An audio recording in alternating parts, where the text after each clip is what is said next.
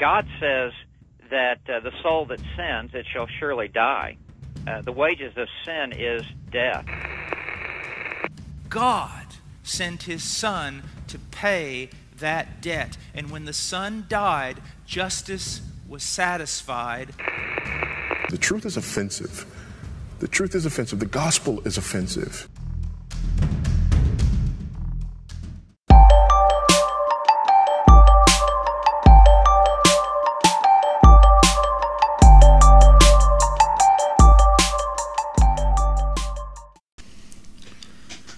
Not everyone who says to me, Lord, Lord, will enter the kingdom of heaven, but he who does the will of my Father who is in heaven will enter.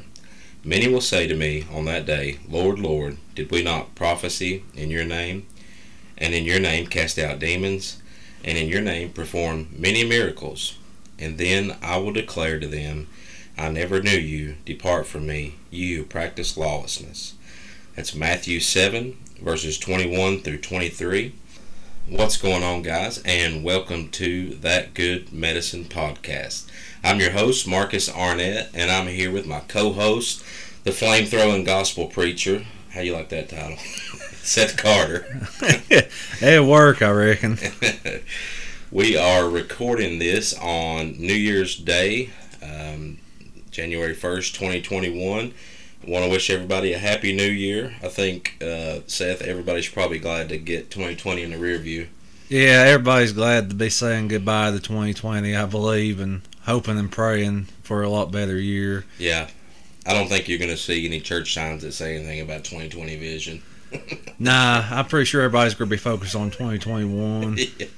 Yeah, getting through this year. It has been a crazy year. A lot of bad things, but also a lot of good things that came out of 2020. And one of the best things, or not the best things, but one of the cool things is we started this podcast. So it's a pretty good way to kick off the new year. Second episode on our podcast. Hopefully, we don't know where it'll go from here, but we're looking forward to it. So real quick, if you've not went back and listened, we had an intro episode. It's about 15 minutes. Go back and check that out. And episode 1 dropped on the 31st on the importance of the gospel. And then today is our second episode, and we're going to be discussing and tearing apart the prosperity gospel, word of faith movement, and telling you why it is a false gospel.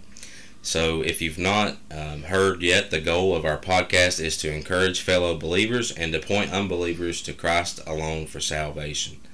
We'll take a second to give a shout out to our sponsor, Narrowgate Boutique. You can find that website, all their Bible tabs. It's basically index stickers for the books of the Bible, other stickers, t-shirts, etc. The website for that is narrowgateboutique.etsy.com. And go check that out. Buy you some Bible tabs, some cool accessories for your Bible, t-shirts, all that stuff. So let's kick this off with a little icebreaker, a little random question here. If you could choose one actor to play you in a movie about your life, who would it be? One actor about my life, like realistically what goes on in my life? Sure, yeah. Probably Kevin James. Kevin James, like as in Paul Blart, Mall Yes, Cop. Paul Blart, Mall Cop, yeah. So for anybody that doesn't know Seth, he is a security guard, so we like to give him a hard time about being a mall cop. He doesn't get to carry a gun or a knife or a taser or anything. Not even a Segway. So, but I do get a golf cart on occasion. There you go. So, worst comes to worst, Seth could run somebody over with a golf cart. But I guess if I was to pick an actor to play me in a movie, it would probably be Clint Eastwood. For no reason other than no matter what I would be doing, I would look tough. So you get Clint Eastwood, and I get Kevin James. Yeah, man. I'm going to ride around on a horse in a movie about my life, too. Spitting tobacco and smoking cigars. Why couldn't I pick somebody cooler then? I don't know, man. It was your choice. You said realistically, Marcus. What are you trying to say? I'm trying to say you're not Clint Eastwood, or even close to Clint Eastwood. Okay, well. You're not Dirty Harry. Okay, well, I mean, I think Clint Eastwood would be a good pick for me. A fistful of cash dollars. A fistful of cash dollars. Oh, man. So, anyways, we'll go ahead and get this thing kicked off. The prosperity gospel, word of faith movement, a false gospel. So, Seth, what is the prosperity gospel? Well, I got to ask that ancient theologian Google the other day. Oh, yeah. And he's got a lot of good tips. Yeah, and surprisingly, I've got actually a really good answer to the prosperity gospel and the health and wealth gospel, or the gospel of success, or the seed of faith, and it's got many names.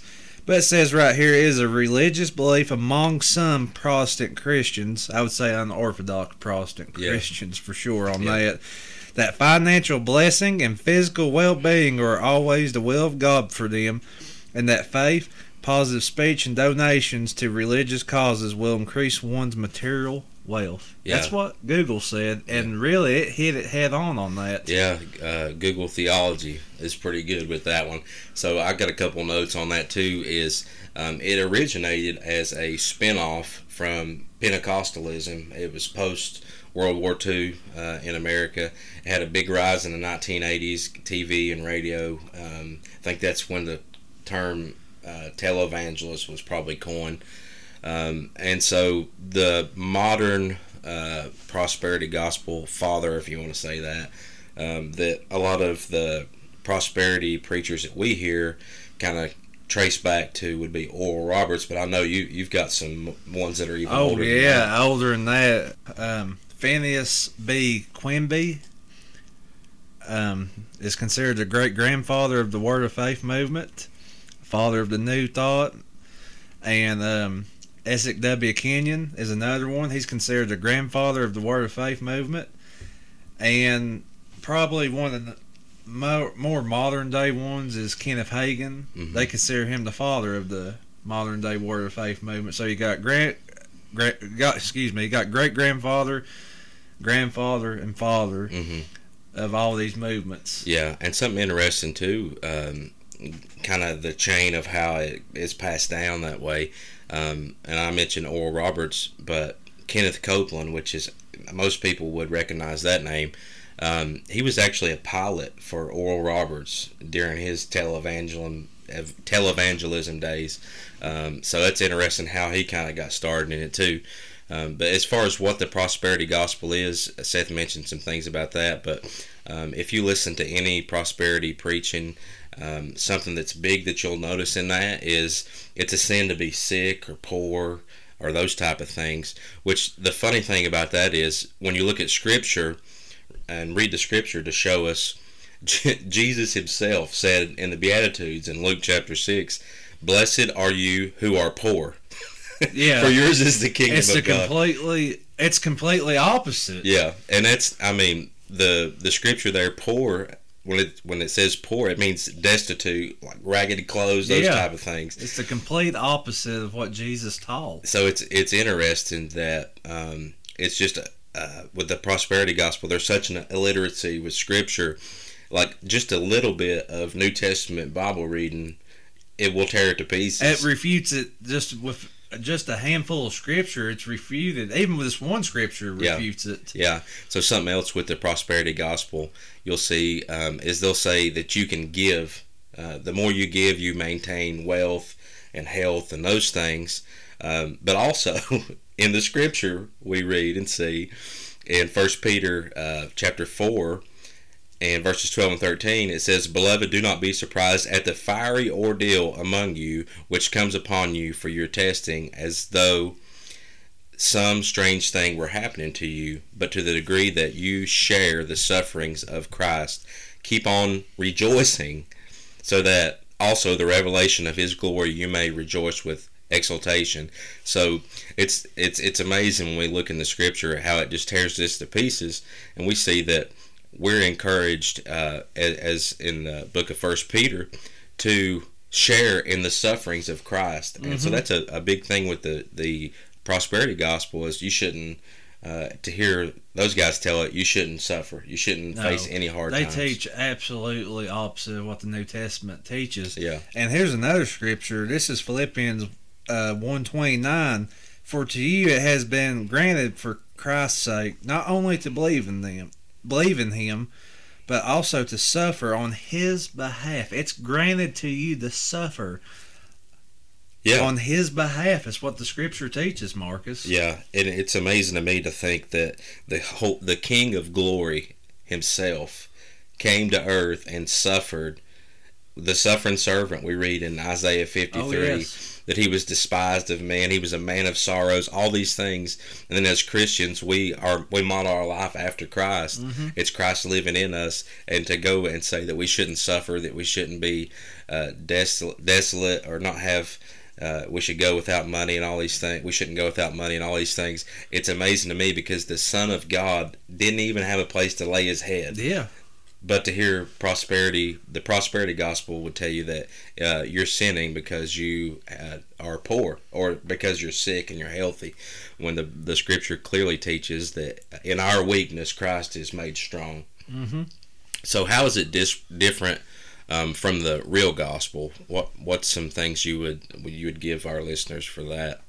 Well, I would say this: it's a message of having a personal earthly kingdom, in a sense. Yeah. See, when Jesus come to the Jews, they wanted a earthly kingdom, and wanted things of this world. You know, they wanted to be. Yeah. They didn't want to be delivered from sin. Right. They didn't want Jesus to bring salvation in.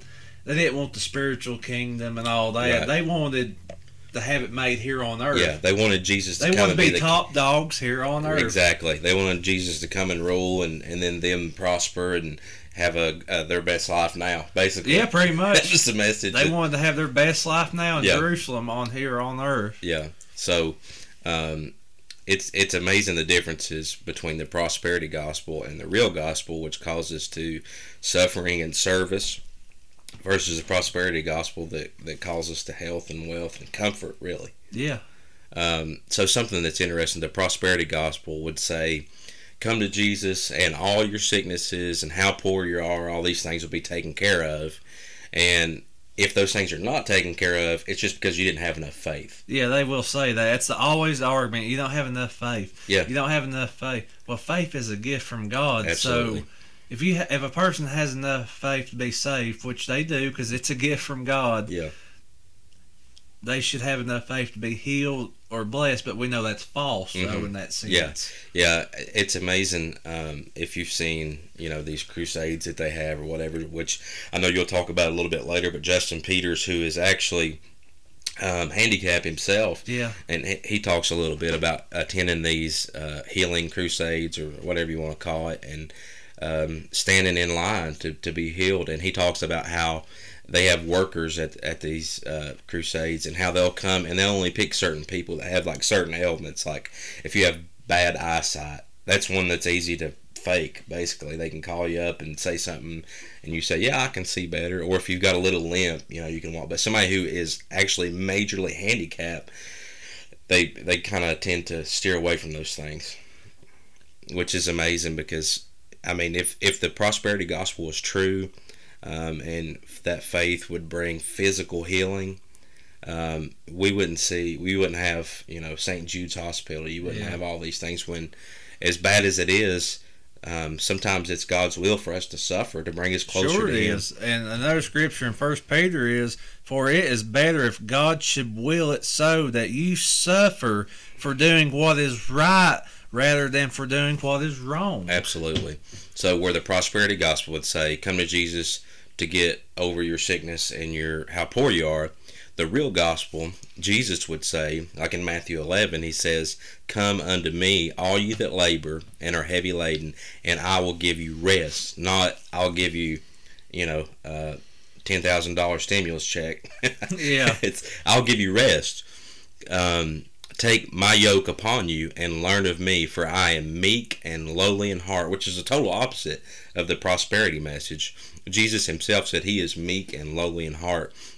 He says, and you shall find rest for your souls, for my yoke is easy and my burden is light. So the burden that the prosperity gospel brings is the burden of, well, you just got to have enough faith to be healed. You got to have enough faith to for your bank account to increase. Where the real gospel, Jesus says, "Come to me, and I'll give you rest." You may still suffer, you may still be poor, but you have peace with God because of Jesus Christ. The most important thing is having peace with God through the true gospel. So the prosperity gospel, another way that it's different is the prosperity gospel will focus on how much faith you have or you don't have, which we've kind of talked about that. But they put a priority on how much you do, like your efforts, your will. When you said, which is the scripture I was going to go to in Ephesians chapter 2, where it says, "For by grace you have been saved through faith, and this is not of your own doing; it is the gift of God, not a result of works, so that no one may boast." So faith is granted to us to believe. So the fact that the prosperity gospel would say, well, you're not healed because you don't have enough faith, these things, that's just totally contrary to what the Bible teaches. Sure it is.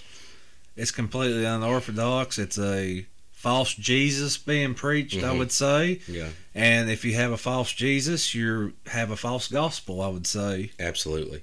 What people need to realize is what one believes about Jesus Christ determines where one will spend eternity forever. Absolutely.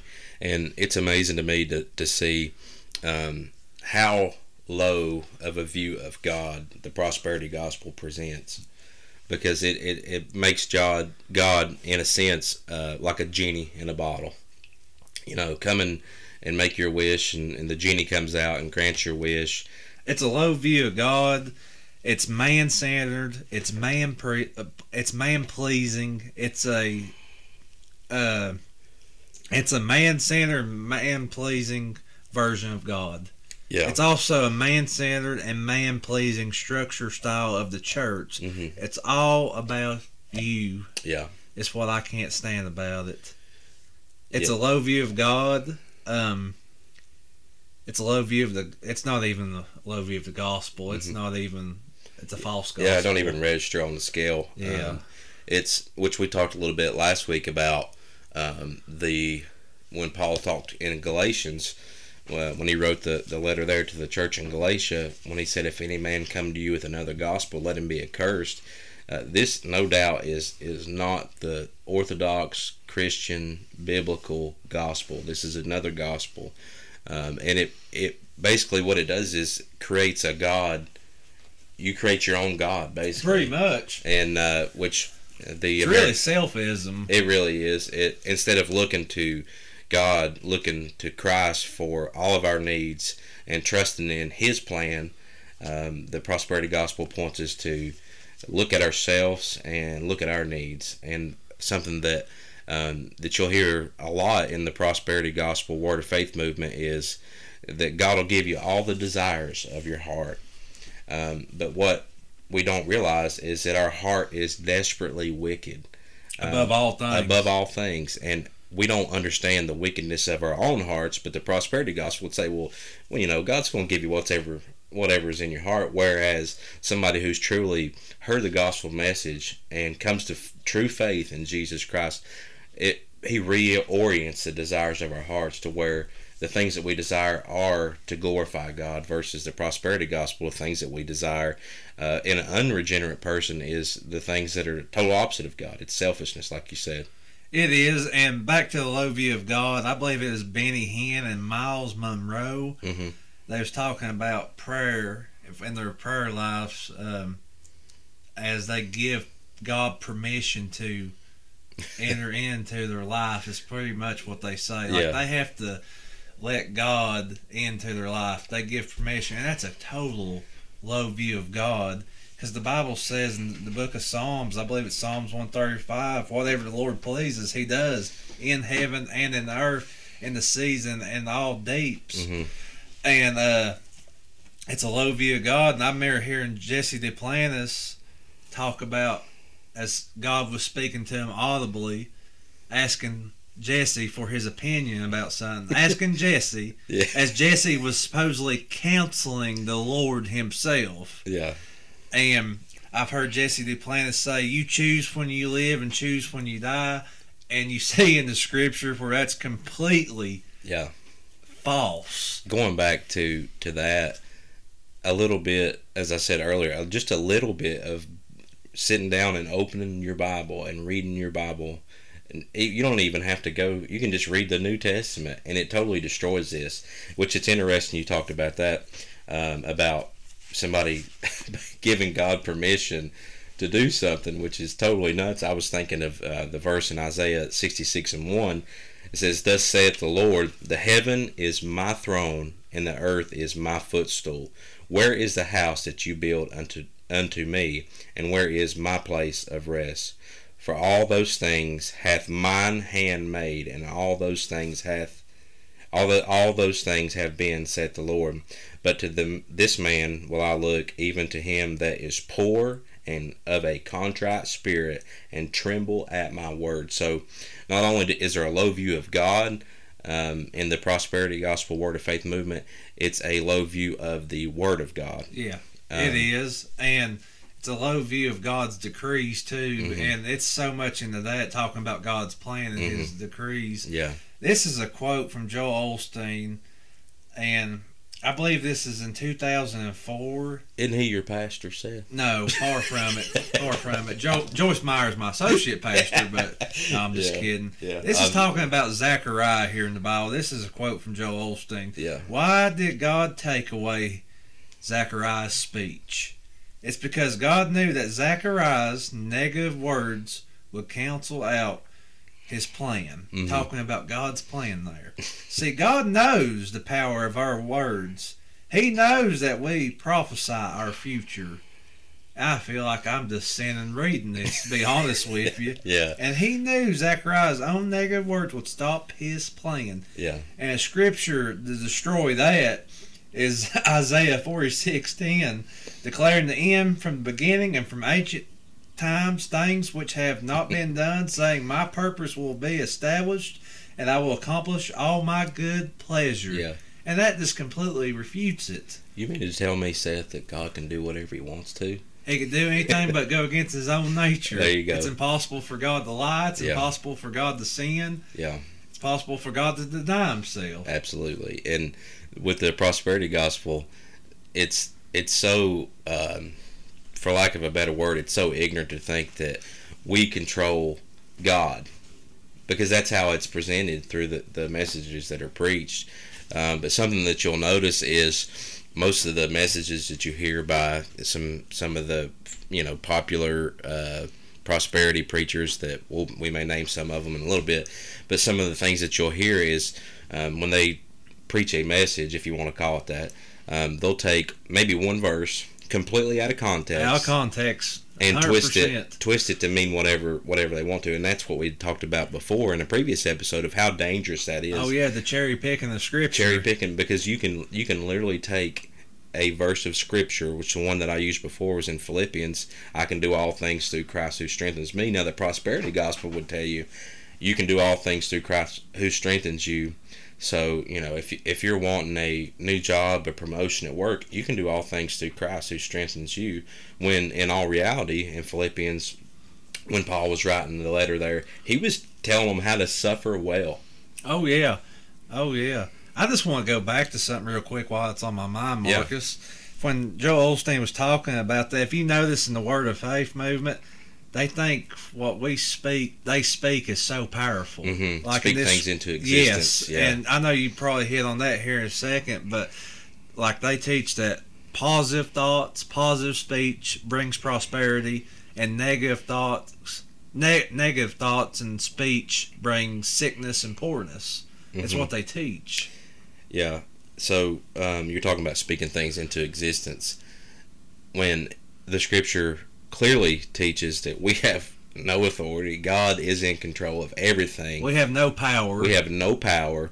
We are vile, wretched sinners. The best thing we can do in ourselves is just make a mess of everything. And to say that we can speak things into existence, that's putting ourselves in the place of God. It's that, and it's absolutely insane. It's blasphemy. It's blasphemy. It's insane to think that. And so some phrases or terms that we use a lot, that we hear, sometimes even in the evangelical community, is I'm going to speak into this. I'm going to speak speak positive thoughts over you or whatever. Whenever if I was to speak positive thoughts to you, Seth, the only thing that I could do with that would be to open the scriptures and read you from the scriptures something that may actually give you comfort, because it's inspired by God. Because anything that we say, none of that's inspired. Nothing that we say is inspired. No, so, not at all. Even the apostles wasn't inspired. That's right. another thing.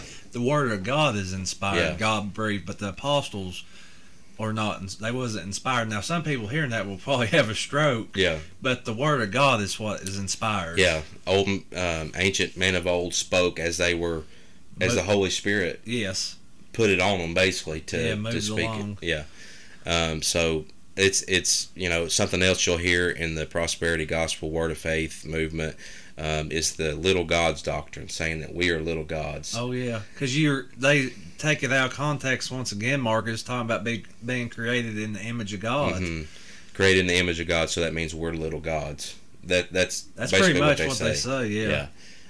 So we know that we are created in the image of God. Absolutely, that is true. But that doesn't make us.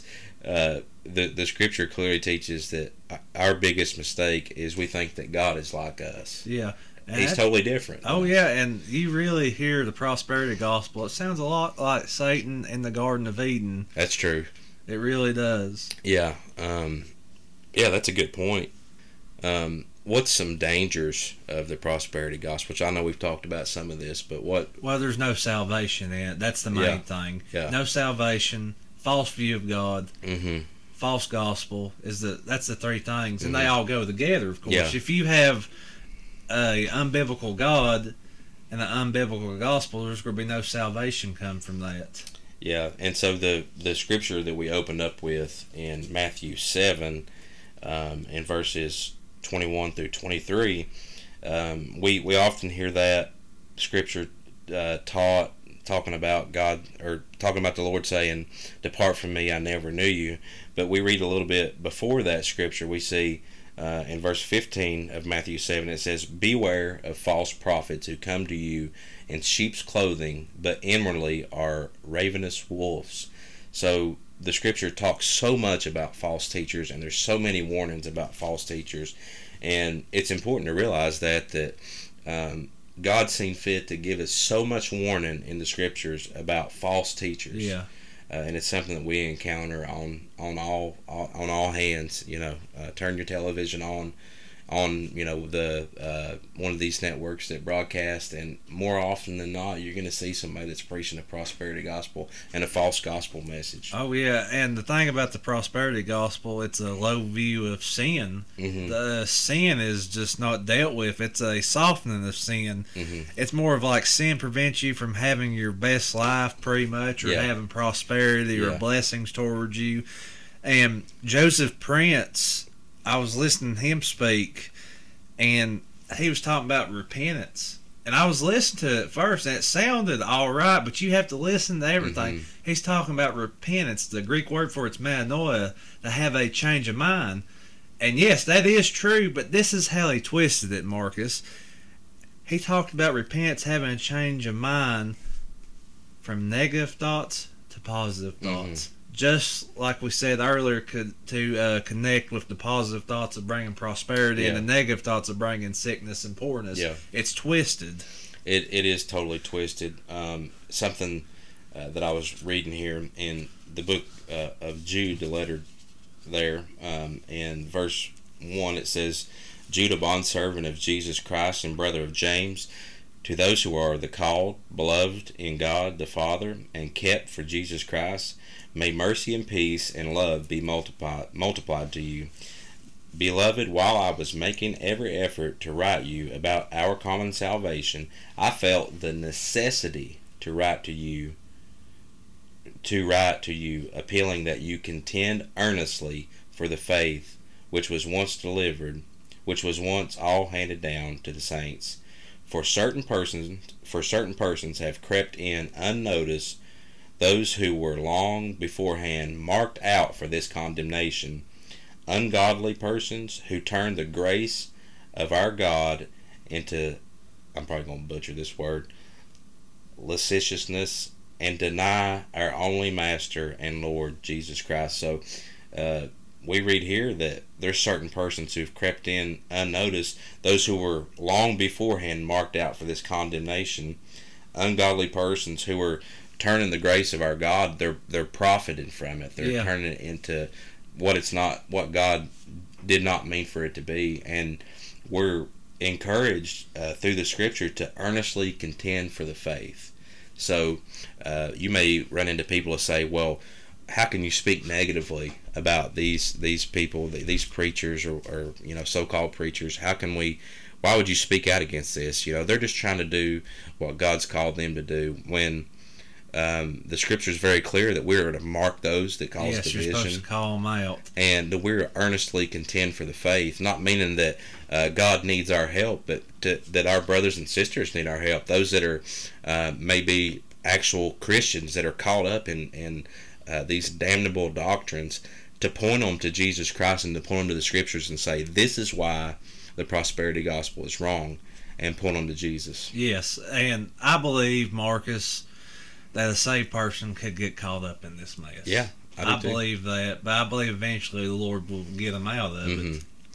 Yeah, it's and I know I can speak personally. I have friends, family. I don't even think they realize they'll share videos of some of these preachers and basically promoting the message that they're preaching, when in all reality it's a false gospel. It's a prosperity gospel, and I don't think they realize that because nobody's ever pointed it out to them, that this is why this is not correct. This is why the prosperity gospel is wrong.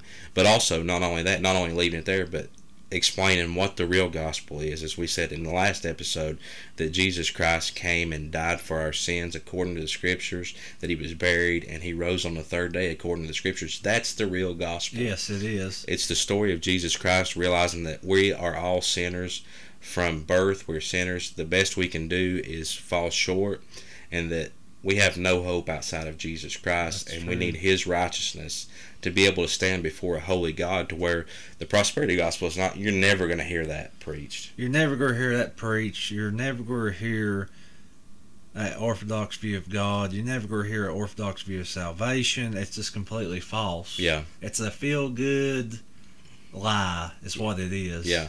And kind of going back to the dangers of this false gospel and the results that come from it, people that may actually be saved that are caught up in this, they have no assurance of their salvation. No, they don't. Because it's, on what you can do, how much faith you can muster up yourself. But also, it's dangerous because there's hints of truth in there. You were talking about, I think, Joseph Prince and the message of repentance. How they twisted it. And how sometimes it's so close, you have to really listen in to realize that there's hints of truth in there, but in all reality, it's a perversion of God's word. It's very deceitful and deceiving. Mm-hmm. It's very deceiving because they speak kind of like Christianese in a sense. Yeah, that's a good way to put it. It sounds like Christianity, but it's not. Mm-hmm.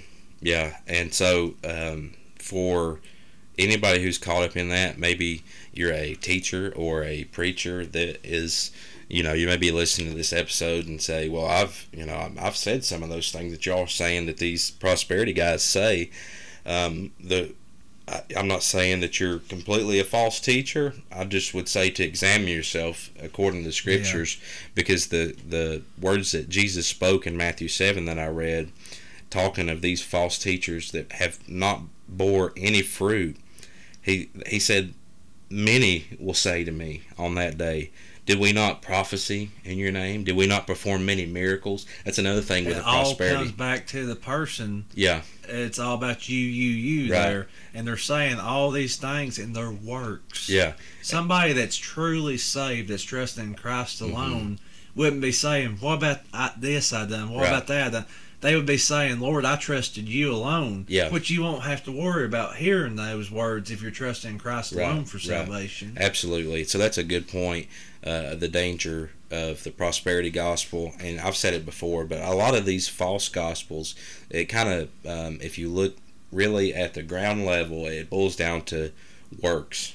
adding in works, adding in what you can do, as like you said with that scripture, Matthew 7:22, when he says, Lord, Lord, we did this, we cast out demons in your name, we performed many miracles in your name. But like you said, it's just what we've done and not what Christ has done. Yeah, it's all comes back on the person. Yeah, it's such a damnable doctrine.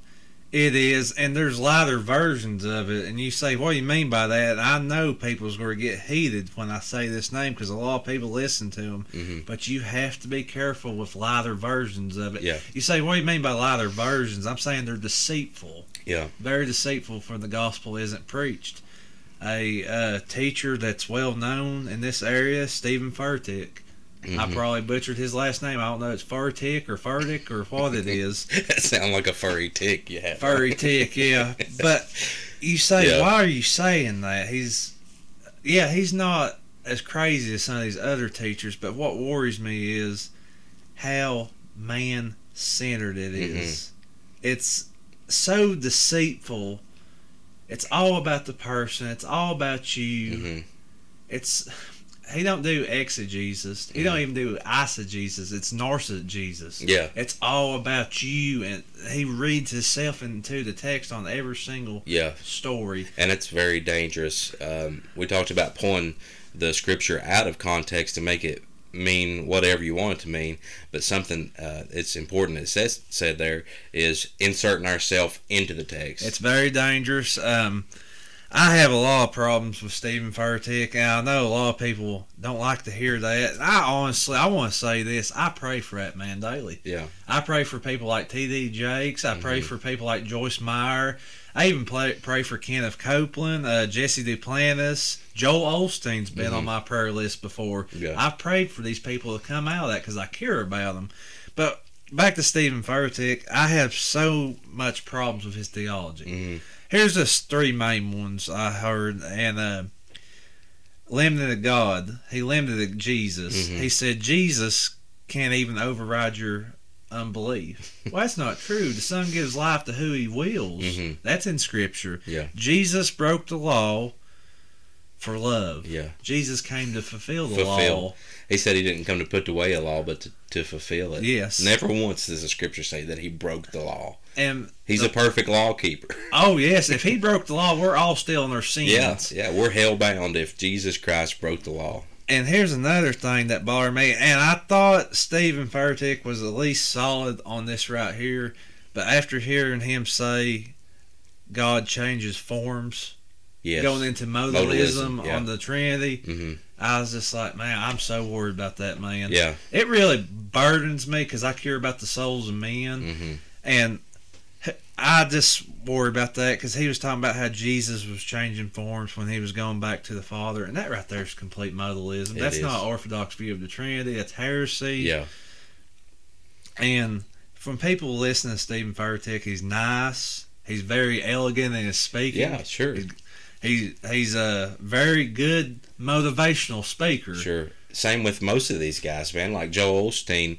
I mean, I'm sure he's probably a pretty pleasant guy to talk to. I mean, he's not somebody you just want to walk up and punch in the face. No, I mean, I'm sure Stephen Furtick's not somebody you want to do that to either. Yeah. But I worry about men and women that listen to that and they never listen to anything else and the gospel isn't presented. Yeah.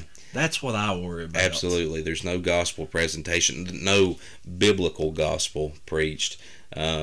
And also, you mentioned it in a previous episode, but there's no real way for the child of God to grow in Christ outside of the Word of God. No, there isn't. So these distorted scripture breakdown of scriptures and messages that are preached where things are pulled out of context, you're not really learning or growing anyway because you're not learning anything. You have such a low view of God and such a low view of Scripture to where you would much rather hear things that relate to you versus God. Yeah, if you want to just pause right there, I want to add something right while it's fresh on my mind. You say a low view of Scripture. Well, Jesus is the Word. Absolutely, yeah. Here's that's true. what they will say. They will say, when you take the Scripture to them, and say this is wrong. Mhm. They will say, well, God told me, divine revelation, Divine, personal revelation I'm from glad you God said that. himself. Yeah. They will say, well, God told me this, and there's another, I think it's Kenneth Hagin said, Jesus appeared physically to him 8 different times. That's nuts, man. That's nuts. Yeah. And here's another thing. God does not contradict himself Yeah. at all. Yeah. At all. So if you're taking what we know is true, Mm-hmm. God's word, it's perfect, or it's without error. We Yeah. believe that Scripture is without doubt God's word. There's Mm-hmm. nothing wrong with it. And you say that God said something, Yeah. and it contradicts that, you're a false prophet, man. That's it. And you better be glad you're not living the Old That's what Testament, I was- because you'd be put to death. That's what I was getting ready They to say. would kill you. Yeah, they would stone you in the Old Testament. So I think a lot of times we hear about prophecy and these guys that say that they're modern day prophets. I think we should hold them to the test of the Old Testament. Say, would you be comfortable preaching this message in Old Testament biblical times? And if an examination of Scripture, they would have to say no to that. So you talked about divine revelation and something we hear, God told me. God told me this. It's God very told me that. dangerous. And we see in Scripture, it's very clear. If God told you something, it's going to be through His Word. Yes, it's And- going to be related to. It's going to be right there, and He speaks through His word. Yeah. Too. I don't believe God speaks audibly No. anymore. There's no new revelation There's coming. There's not. If God, He reveals something to you, it's going to be coming from the Holy Bible, of yeah, course. the canon of Scripture is closed. God gave us 66 books, and I was going to read this in Hebrews. It says, God, in Hebrews chapter 1, it says, in verse 1, God, after He spoke long ago to the fathers in the prophets and in many portions and in many ways, in these last days has spoken to us in His Son, whom He appointed heir of all things, through whom also He made the world. So to say that God's told divine revelation, there's something that God has told somebody. Not only does that we hear that in the prosperity gospel, we hear it in many different cults too. These divine revelations, when the Scripture clearly says that in time past and days of old, in many ways, that God spoke through prophets and men of old. But in verse 2 it says, in the last days He's spoken to us in His Son. Sure. If God spoke to us by His Son through the Scriptures, why would I need to know anything that you hear from God? Or why would you want to know anything that I hear from God? When God spoke to us by His Son, He's perfectly spoke to us. Yeah, that's absolutely right. People used to wonder, well, how did you tell false prophets and true prophets in the Old Testament? Mhm. Well, they was alive. They That's was true. alive. They didn't get stoned. They Yeah. didn't get killed. Yeah. There's so much false teaching out there, and you get into the charismatic movement, and you get into like Bethel Church. I think it's Seth Dow. I'm not for sure on Mhm. that. The New Apostolic Movement. It's almost identical to the Word of Faith movement. Yeah. I remember hearing him talk about Jesus coming to him in a vision, I Mhm. believe. It might have been a dream, but a vision or Yeah. dream, asking that man to forgive him. Jesus asking for forgiveness. That's blasphemy. It is blasphemous. It's saying the Creator's asking the creature for forgiveness Mhm. for a pastor hurting him in the past. I just don't know what to say sometimes. My jaw drops at hearing Yeah. such false teachings. To preach the prosperity gospel, you'd have to close your Bible and throw it in the trash can. Pretty much, or most of them don't even preach from the Bible. Yeah, and it's important to realize that there's no assurance, there's no gospel, there's no biblical Jesus. You in the prosperity gospel, you make Yes. your own God basically. There's so many dangers and results out of that, to where to grow in Christ we need to be settled. First of all, we have to be born again. But once we're born again, God works in us and through us, through the Holy Spirit, and that's Yeah. how we grow, through the Scriptures, not through divine revelation and all these other things that we hear. Yeah, and one thing I want to mention about the Word of Faith movement or prosperity gospel, a lot of them guys, I believe it was Essex W. Kenyon, I don't know if he started this, but he taught Jesus did not only die physically, but spiritually. Yeah, And I want to add to that, if Jesus died spiritually, he ceased to be God. That's true. God is a spirit. God is spirit and must be worshipped in spirit and truth. If Jesus ceased and died spiritually, he's not God. Yeah. We have no hope if that's the case. People actually teach, I believe it's Kenneth Copeland said that he had to actually die and go to hell and be born again. Yeah. Gosh, that's so. I mean, I'm like looking for lightning to what strike. What part do you get when he's on the cross and he says, "It is finished. Yeah. It is done. Yeah. Salvation is accomplished." Yeah. You don't. He did not have to go to hell and suffer and be tormented by demons. Or I've even heard charismatic preachers say the devil was down there tormenting them and all this and that. What part of all power, when Jesus said, "All power is given unto me in heaven and in earth"? All power. Jesus has all power. To think that the devil could control Jesus, or that man can control Jesus by you mentioned about somebody saying that Jesus had to ask him for forgiveness. That'd be saying Jesus sinned. Yeah, exactly. If Jesus sinned, he's not the perfect Savior. That's right. And we stand without hope, because in the eyes of the law, we are all guilty. That's why we need the perfect law keeper, and there's only one man that's ever done that. It's Jesus Christ. And if you really listen to any prosperity teaching, oh my goodness, it's hilarious. Yeah. I'm sorry. I mean, I take this serious, refuting the prosperity gospel today. But I remember hearing Gloria Copeland say this right here, talking about her husband Kenneth being the weatherman, that he has control over the weather. Yeah. And that he had authority over this and that, and she would say, "It's supposed to rain today, Kenneth. Why don't you just make the weather just clear up?"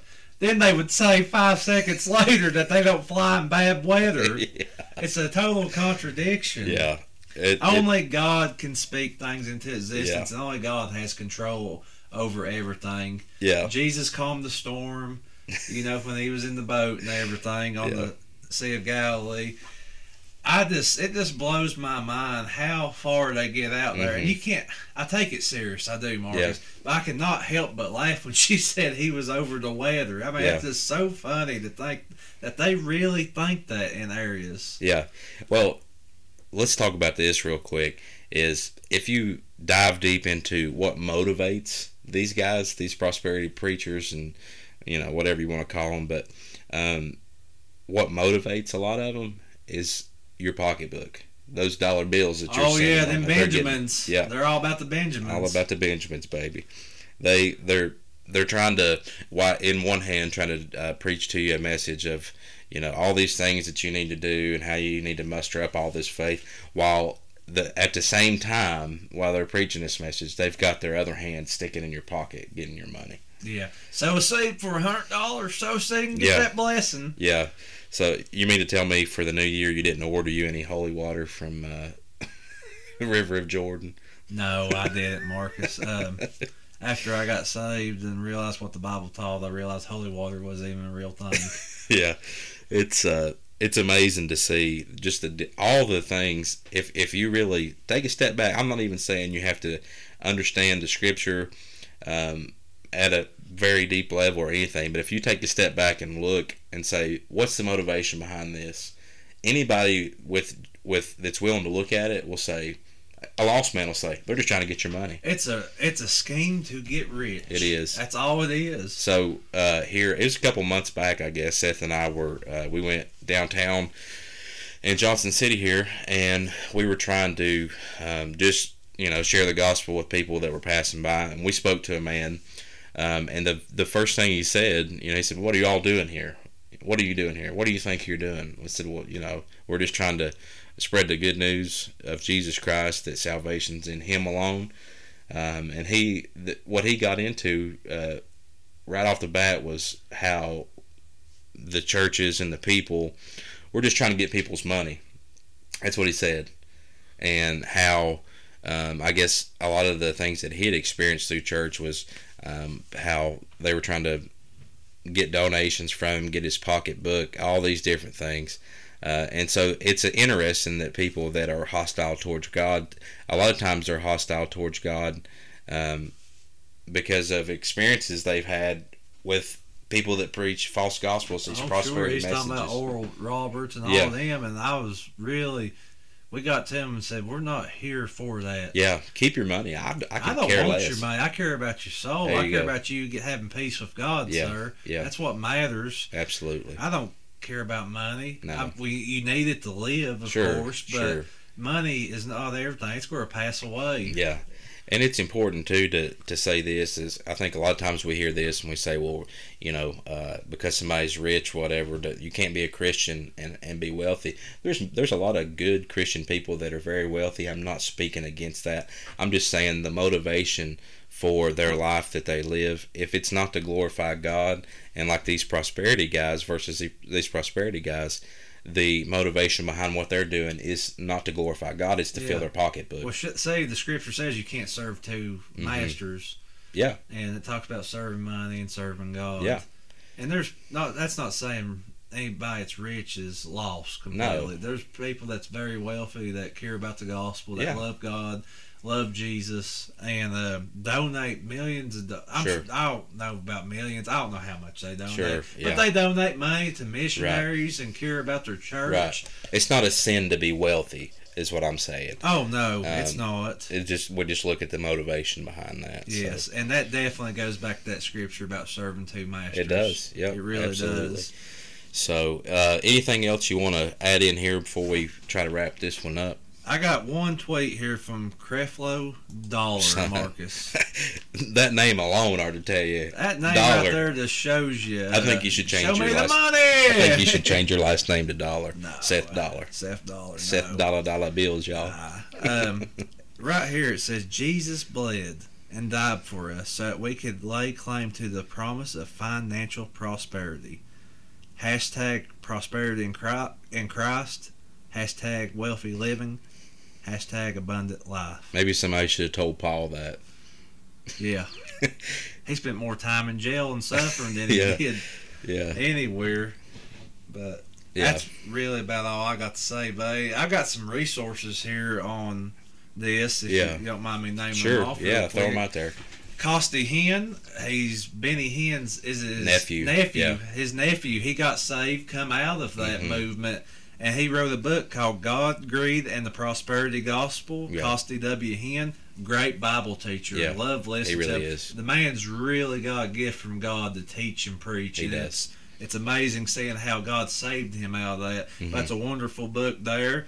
And the movies, the American Gospel movies destroy it until they're solid. Yeah.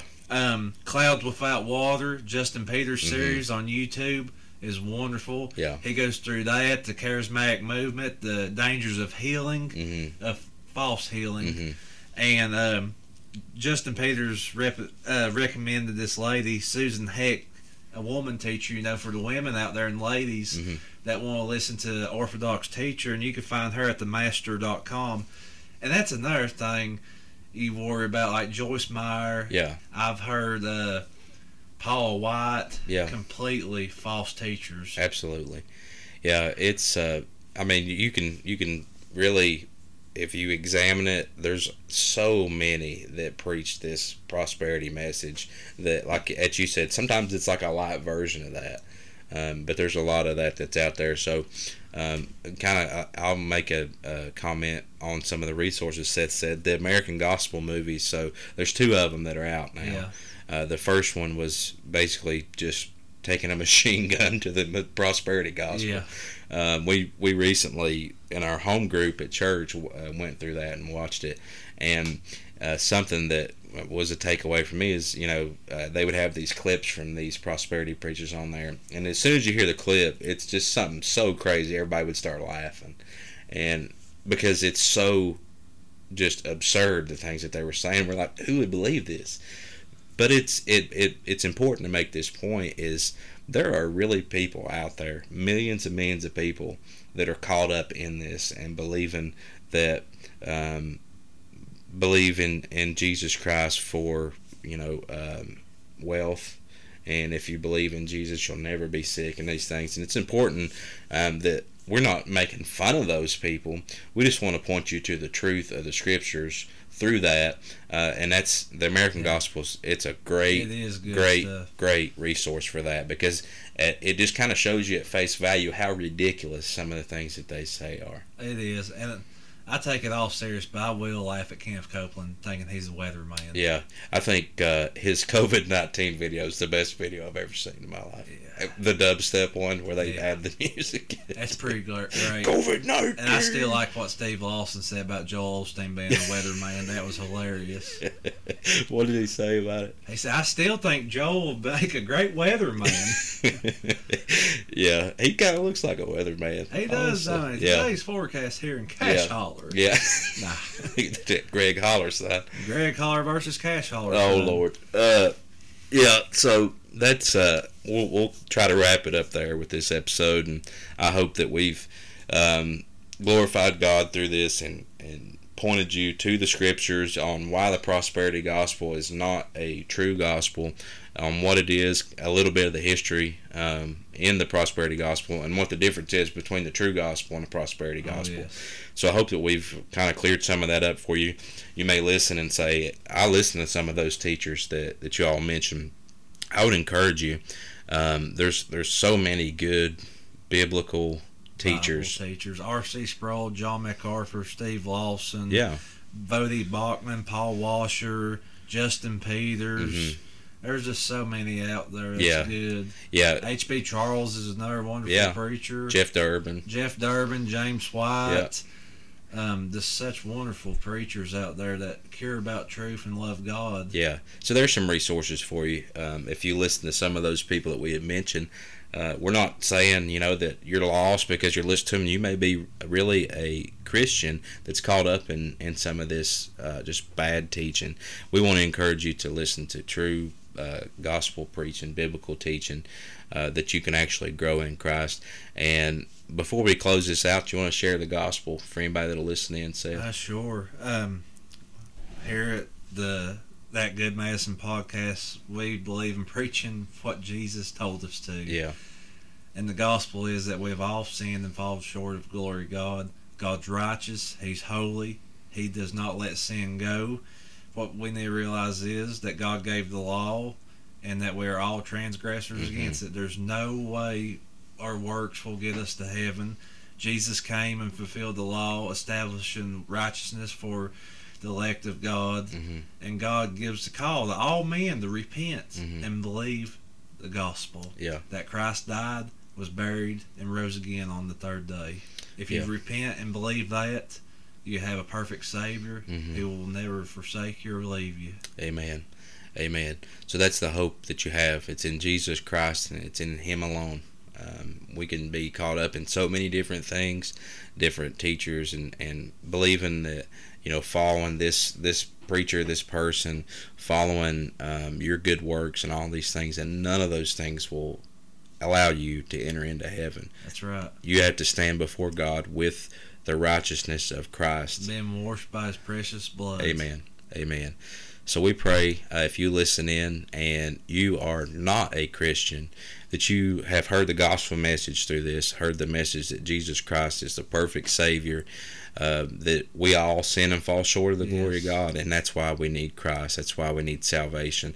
And God gave His Son the perfect sacrifice for that. So not only is the gospel preached to those that are lost, but it's an encouragement to believers too. It isn't just for the lost. So we hope that it encourages you if you're listening in and you're a believer, and maybe you're down and out or whatever it may be, and you may be listening in. We want to encourage you to rest in Christ, rest in the finished work of Jesus Christ. Rest in Jesus Christ, because that's the only place you will ever rest. Amen.